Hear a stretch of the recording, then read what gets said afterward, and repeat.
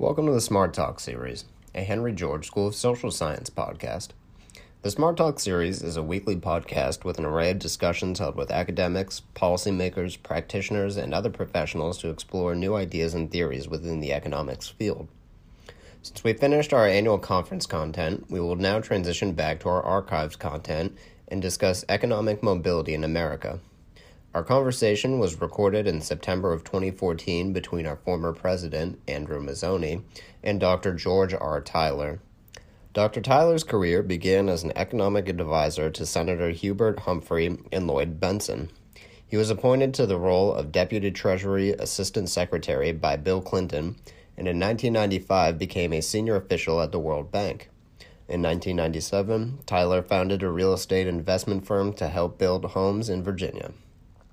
We were lucky enough to talk with Mr. Tyler about the post-World War II dynamic between firms and communities, the German co-determination system of governance, and the purchasing power of minimum wage across the world. We hope you enjoy this talk, and please make sure to check back on our page every week for a brand new episode.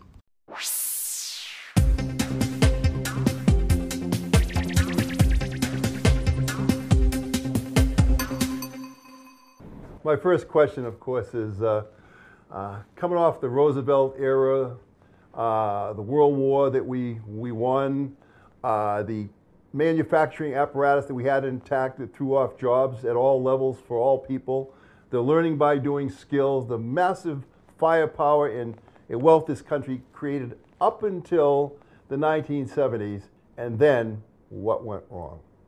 Well, Andrew, thanks very much for having me.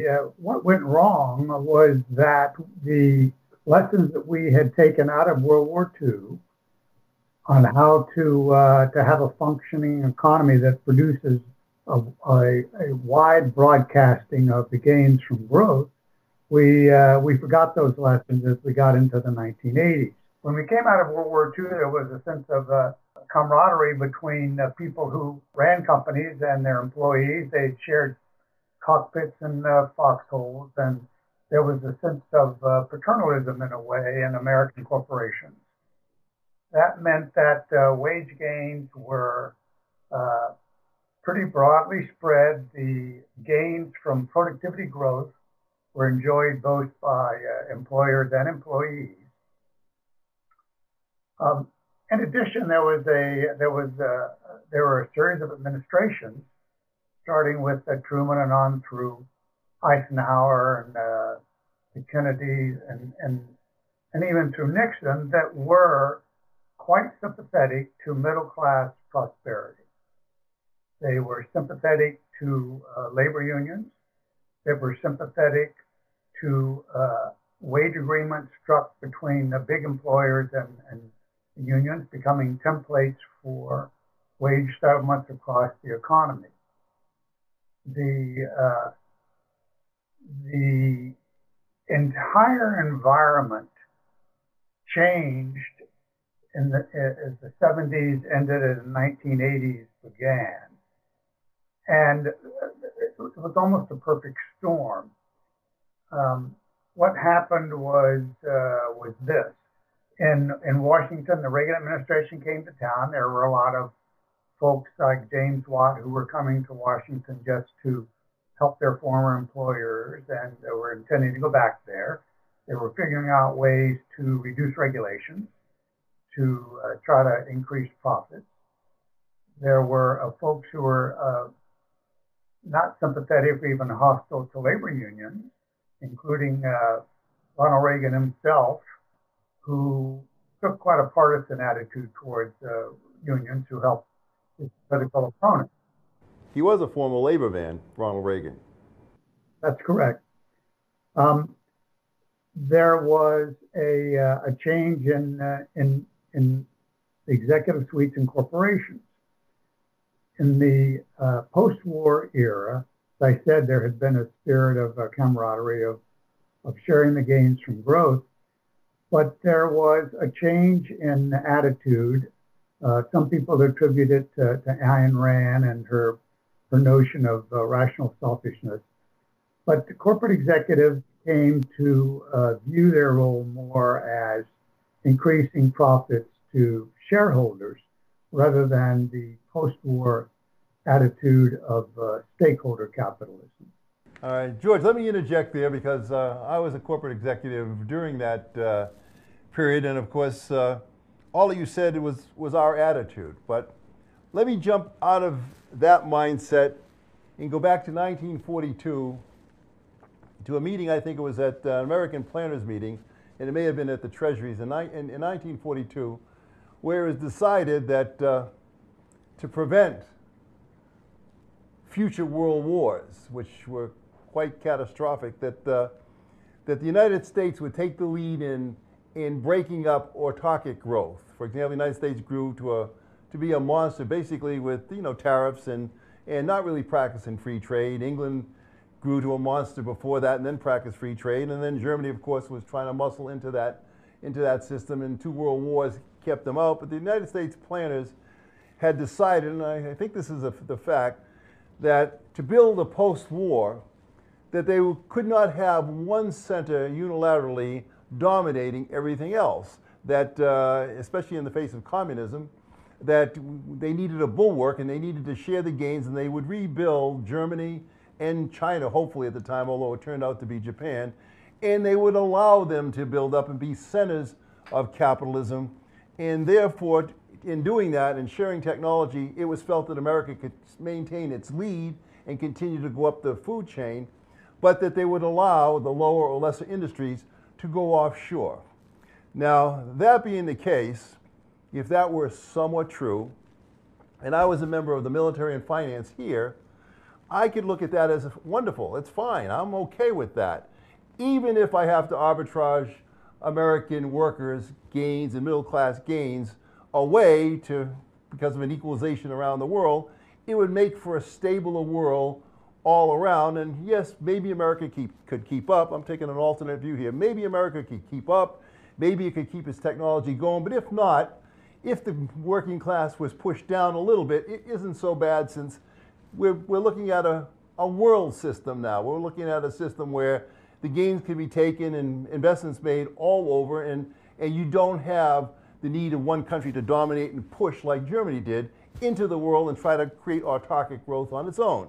And so if you look at it from that way, what has happened now, it may be bad for American middle and working class people, but for, let's say, the Boston, Washington, New York set of very bright people who basically make their living with finance, military, technology, it's not so bad a world for them. So I give you a contrary thesis.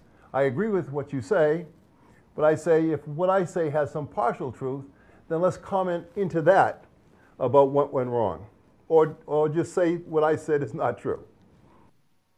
Well, I'm not so sure it's how accurate that is. I do know that there was a great concern about building strong middle classes in Germany and Japan and across Europe, devastated by the war, as part of our efforts to fight the Cold War that followed immediately. And so we were concerned, yes, about making sure that the industrial bases in Germany and Japan and Europe built up pretty quickly. And part of that required not only help from the U.S. in terms of a Marshall Plan, but also making sure that they had markets for their commodities. We certainly wanted to avoid the problems we had after World War I that Keynes wrote and spoke about so eloquently.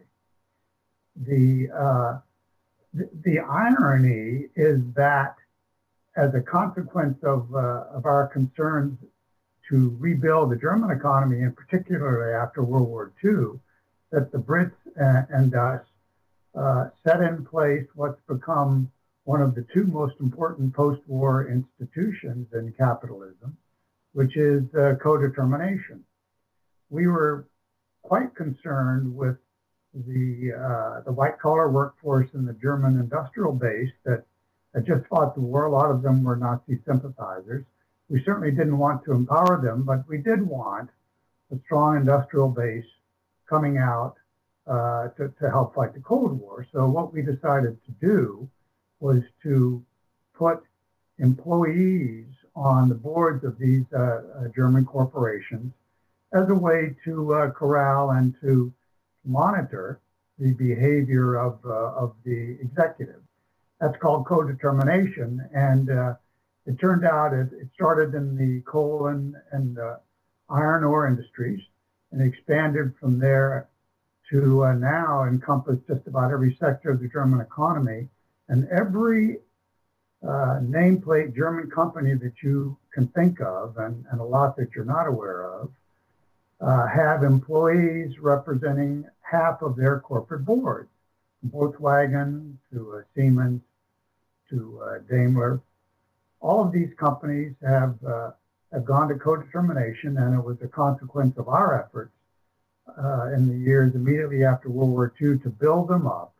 And a part of that, though, was to help the middle class, and that occurred quite successfully here, where, as in Europe, about half or even 2/3 of the gains each year in productivity were reflected in real wage gains that were above the rate of inflation.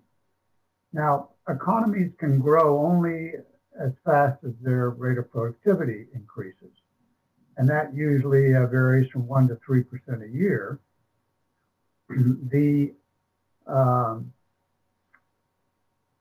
What has happened since the 1980s has been a sharp decline in the share of productivity growth going to wages. Why? What actually happened in the 1980s was this. As I said, there was a new administration that came to Washington that was not sympathetic to middle class prosperity. They didn't increase minimum wages even. And at the same time, there was this transition in the attitude of executive suites. It is exemplified perhaps by Jack Welch, who was voted not only a manager of the decade, he was the CEO of GE at the time, the largest American corporation. But he was, Fortune decided that he was manager of the century. So this was a person that most of the American management class looked up to. And he said that the only role of corporations is to increase profits to reward shareholders. Well, why wouldn't that have occurred in Germany? Why wouldn't that same kind of phenomenon occur in Germany? Why in the United States? I mean, Reagan got elected. Go ahead. By the 1980s, there was in place a system built on co-determination where middle-class prosperity was much more embraced by institutions in the country. That did not happen here. Another problem here was that economists, at least conservative economists like Milton Friedman, decided that American corporations should focus just on profits as well. And another factor was the advent of stock options. Stock options have been around for quite a while, but in the 1980s, they came into their own. And American executive suites in a New York Minute realized the potential personally of stock options. All they had to do was to fill up their corporate boards with cronies and other CEOs, have them create a compensation structure where the reward of the executives, particularly CEOs, was linked to their rise in profits in the next quarter or the next 6 months or a year. That changed the dynamic in corporations dramatically. It introduced what economists have ever since lamented as short-termism. Economists all across the spectrum, from Edmund Phelps to Paul Krugman. The goal of executive suites in America became maximizing near-term profit. That means, Andrew, that everything is your enemy.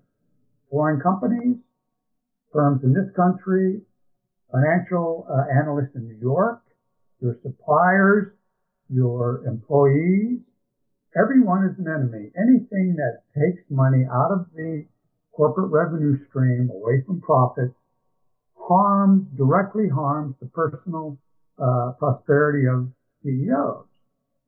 Now, what that means has a number of implications. The most prominent one is the one that we're discussing, which is the compression of wages and and the stagnation of the American middle class actually has shrunk because corporations benefit directly, the executive suite does, from compressing wages. That also means companies are going to offshore jobs. It's cheaper, as Apple has shown, to produce goods in low-wage countries. They'll do that. They'll give up quite valuable American jobs in exchange. That's called offshoring. Other implications are they don't like R&D.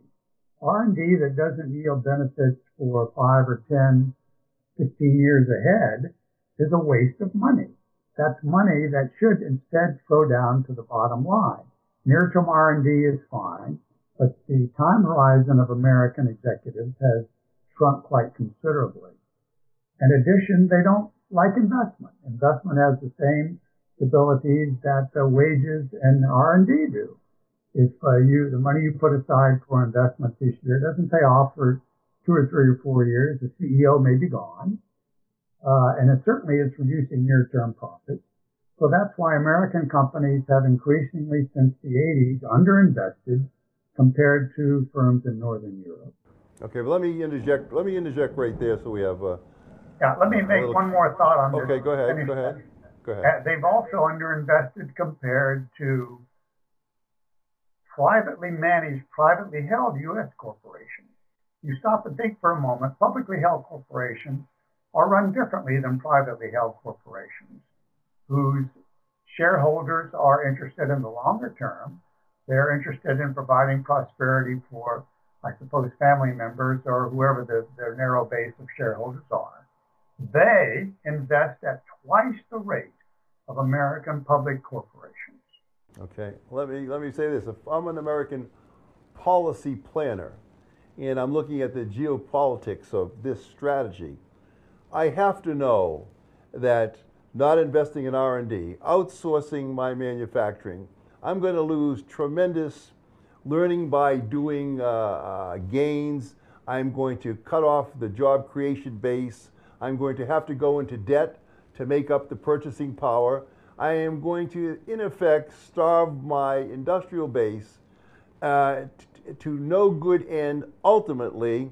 And in effect, I'm ready, in effect, to move my base of operation to international world, not really caring about a national world here, because I know what the implications of what you say are. America became dominant between 1800 and 1900 by basically building up its manufacturing.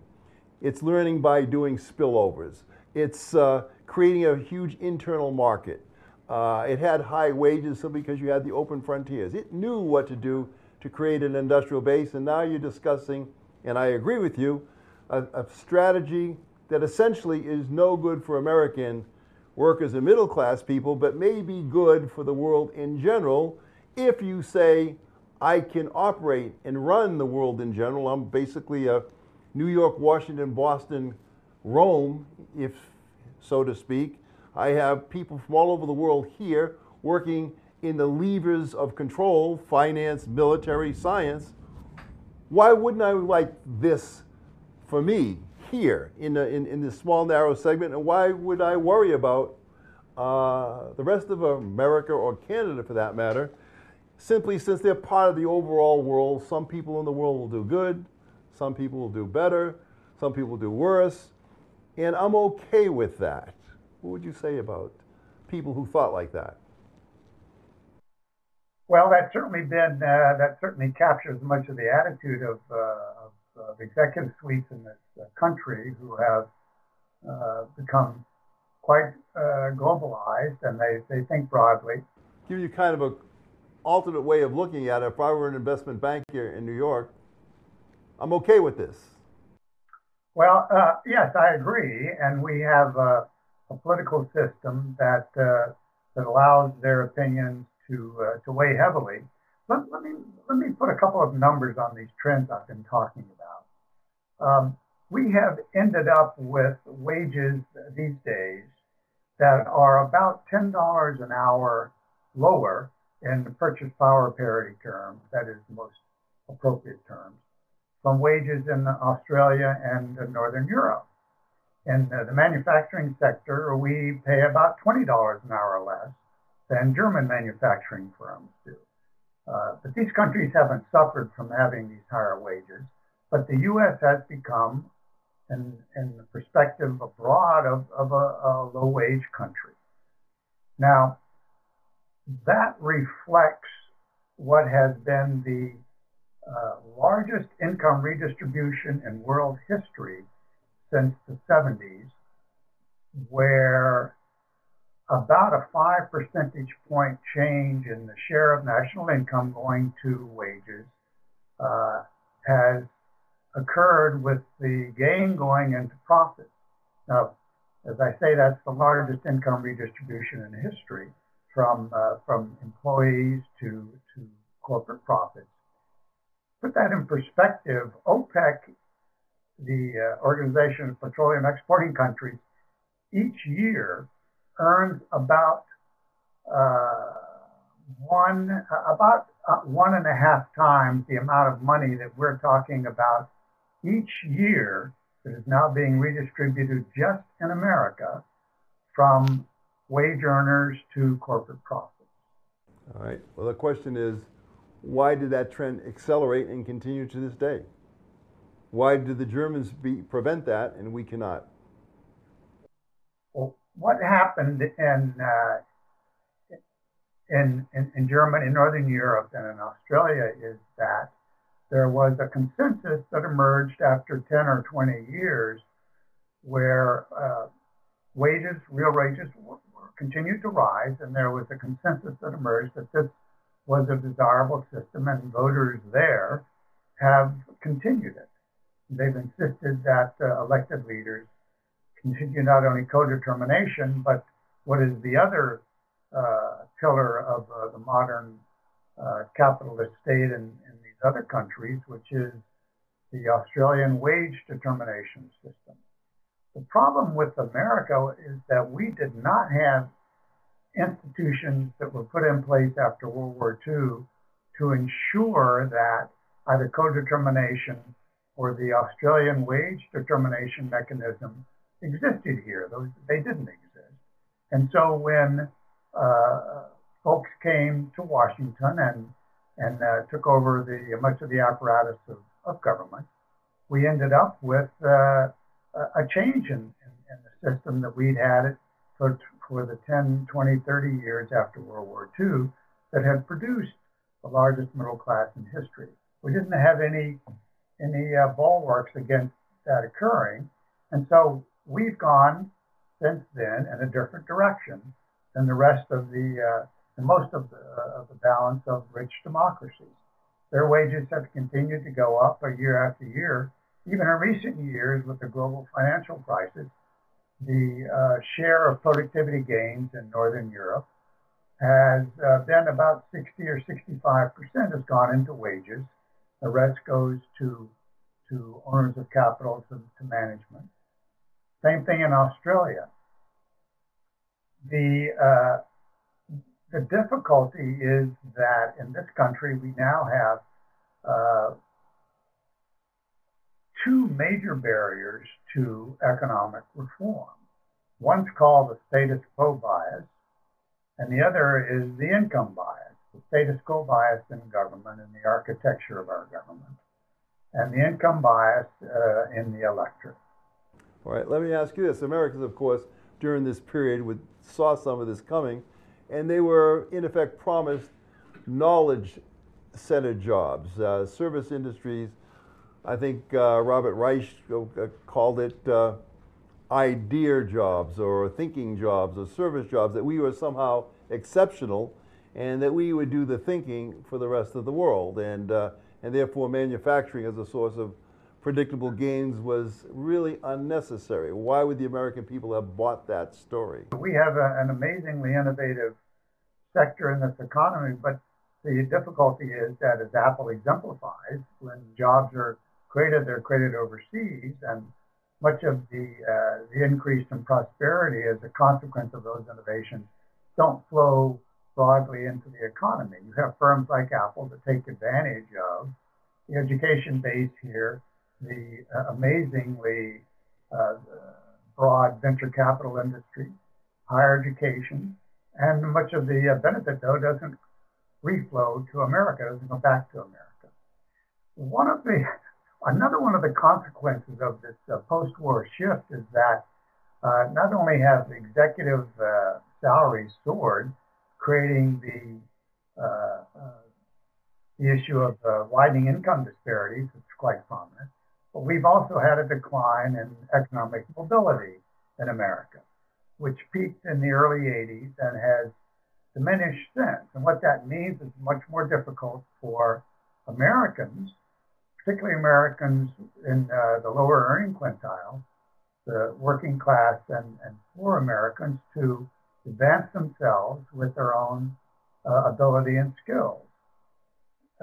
One example is that a youngster, a son born into a family in the lowest quintile of American income, which is the lowest 20%, has a 43% probability of ending up as an adult in that same lowest quintile. In a country like Denmark, the same son would have only a 25% chance of ending up in the lowest earning quintile. That means the mobility in countries like Denmark is higher. Youngsters can make their own way through their grit and skill to become prosperous, and it's much more difficult here. Turning to income disparity, the income disparity in this country has become quite skewed and is the worst of all the rich democracies. We have an income disparity if you're looking at the mean or the average income of the top 10% and the bottom 10%. The income of the top 10% is about 16 times larger the average income of the bottom 10%. That's a level of income disparity that's comparable to Turkey, and it's a fair part on the way to Mexico, and it's about twice as severe as the rest of the rich democracies. But 40 years ago, that was nowhere near the case. Well, 40 years ago, it was not the case. That's correct. So what can we do as Americans to recover, basically, the opportunities that we once had, in your opinion?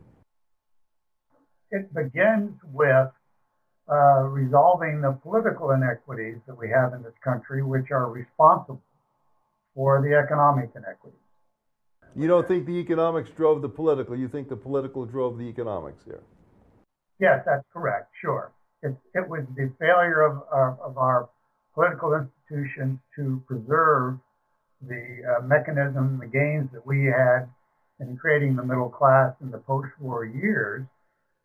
It was their failure to continue to play a role in the years since that have caused this widening income disparity.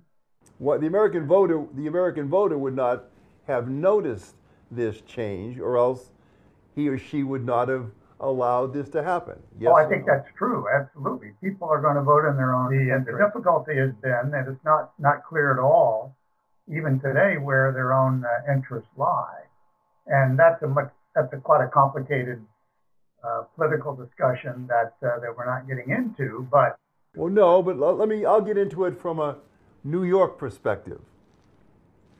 Again, I'm looking at America in a very narrow sense. I'm being the devil's advocate here.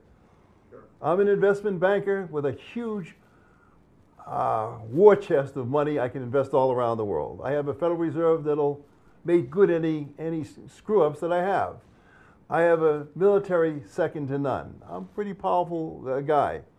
I'm making lots of money in this city, and so aren't my friends. All the accountants, economists, and everybody. We're doing okay with this particular model. Now, maybe there's only 10 or 15 million of us, but we're the ones that shape the newspapers, shape the investment agenda, and this is kind of like a new Rome. Why would I complain, and why wouldn't I want to keep it the same way? Now, and I'd say to the rest of America, if I'm these people, look, I may have come from humble means. You can go get a Harvard education if you're bright enough, and we'll bring you in, and you can get in on this good game. And as far as everybody else, well, we don't know what to do. We're just taking care of ourselves because we worked hard, we got educated, we took advantage of the opportunities we saw. We rode the financial tiger, the military tiger, the high-tech tiger. Life is so good for us. What do we want? We don't really care about anybody. I mean, really. I mean, and I think if that's the case, how do you unlock or change that for the 270 million Americans who don't get in on that game? Well, it comes down really to political leadership. We have good examples in these other rich democracies of what does work with decades of experience now, what does work to produce an economy where the gains from growth are broadcasted more widely and not flowing just upward. The question is, do we have the political ability to emulate those systems? And thus far, we don't. And you're as familiar as I am with the many barriers, starting with the architecture of our government from the founding fathers, the problem with pay-to-play political systems, gerrymandering, the primary election systems in this country that promote extremist politicians. There are a number and a big agenda. The way to think of this is the following: if you were President Obama and you were looking back at your record and thinking about how posterity might view you, he, in a sense, has a choice now between being Abraham Lincoln or being James Buchanan. James Buchanan preceded him in the White House. And Lincoln was elected, and slavery was the overwhelming issue. It was tearing the country asunder. James Buchanan advised President Lincoln to allow slavery to spread from the Missouri River to the Pacific Ocean, that would buy peace, and he would avoid a civil war. Now, Lincoln wasn't happy with that.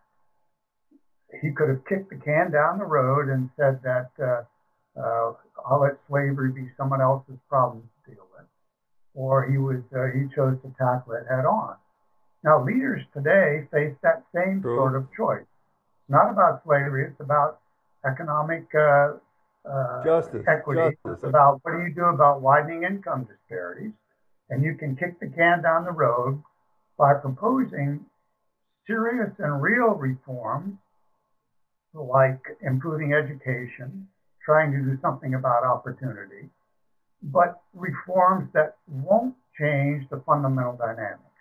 Or you can propose that we adopt what other countries have found successful and effective in more widely broadcasting the gains. Well, that's clear, but let me say, Obama, when he came in, what President Obama needs to do, I think, is to put on the public agenda a discussion of these other techniques of co-determination and the Australian wage determination mechanism, which should hopefully be used in this country eventually to deal with the problems we've been discussing.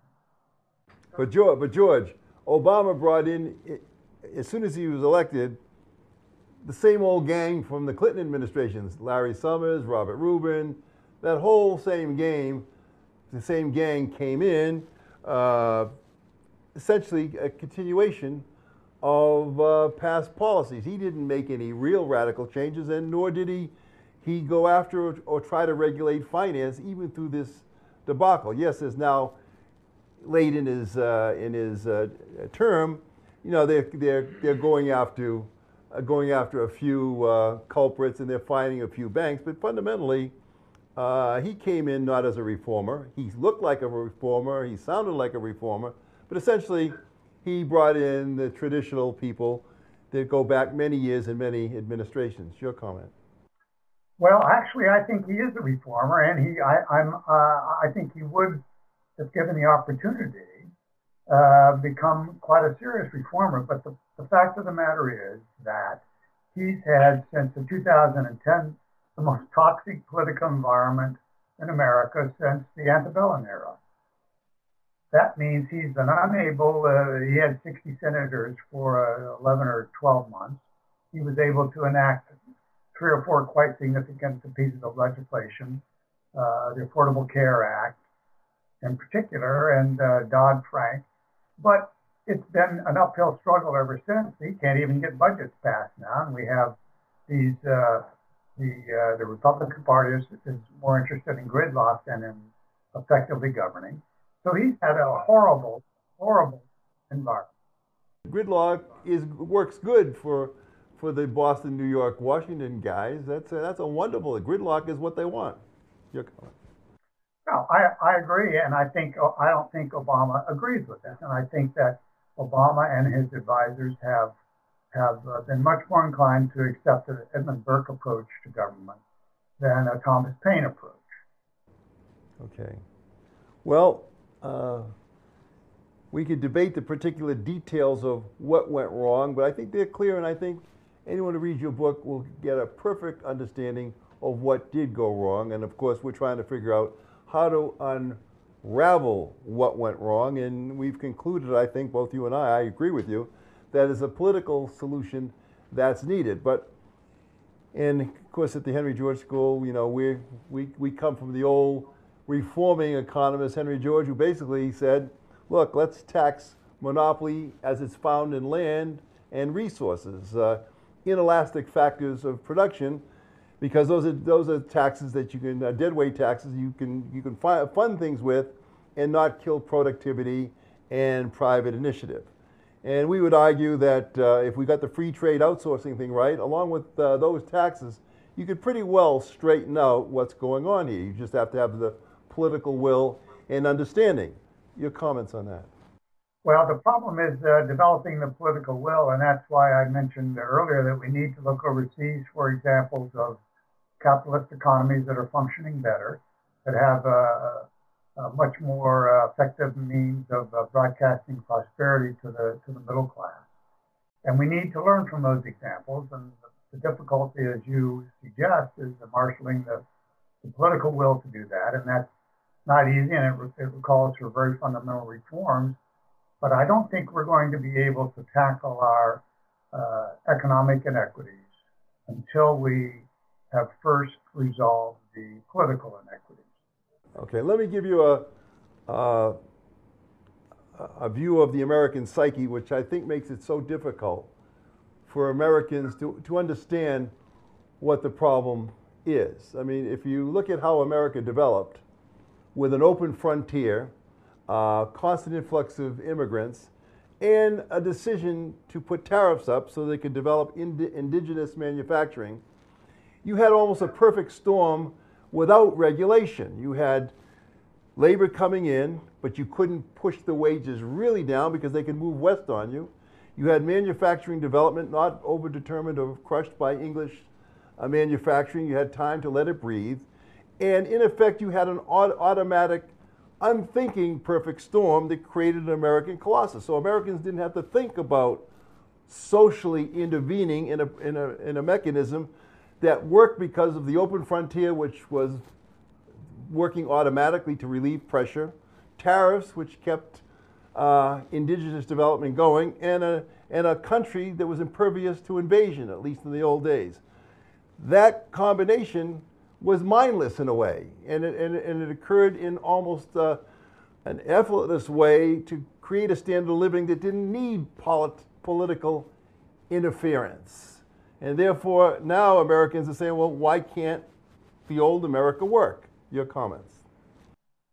That era gave rise to the notion of American exceptionalism, which continues to have quite a grip on Americans, but that's inappropriate. In fact, Europeans look at the data that we've been discussing on mobility and incomes and wages and concluded that America is exceptional now, but only because of its inopportunity characteristics, rather than this exceptional ability of folks to prosper and move up economically.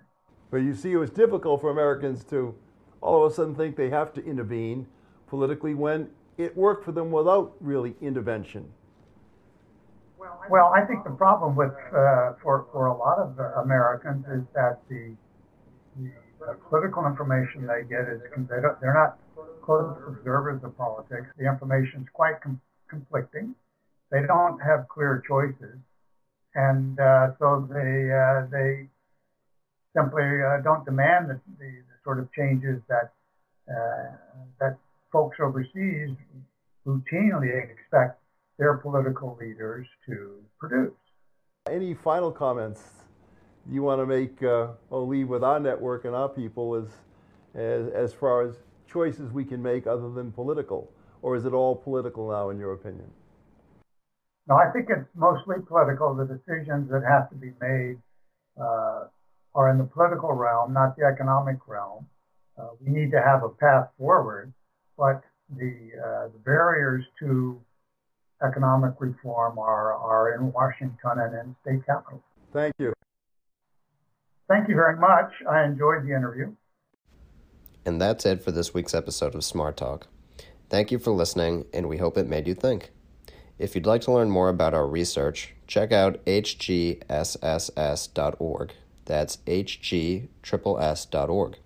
If you'd like to listen to our content as soon as it's published, subscribe to our show. If you like our show, please leave us a rating, review, or even share with a friend. It goes a long way. Thanks again for listening, and see you next week.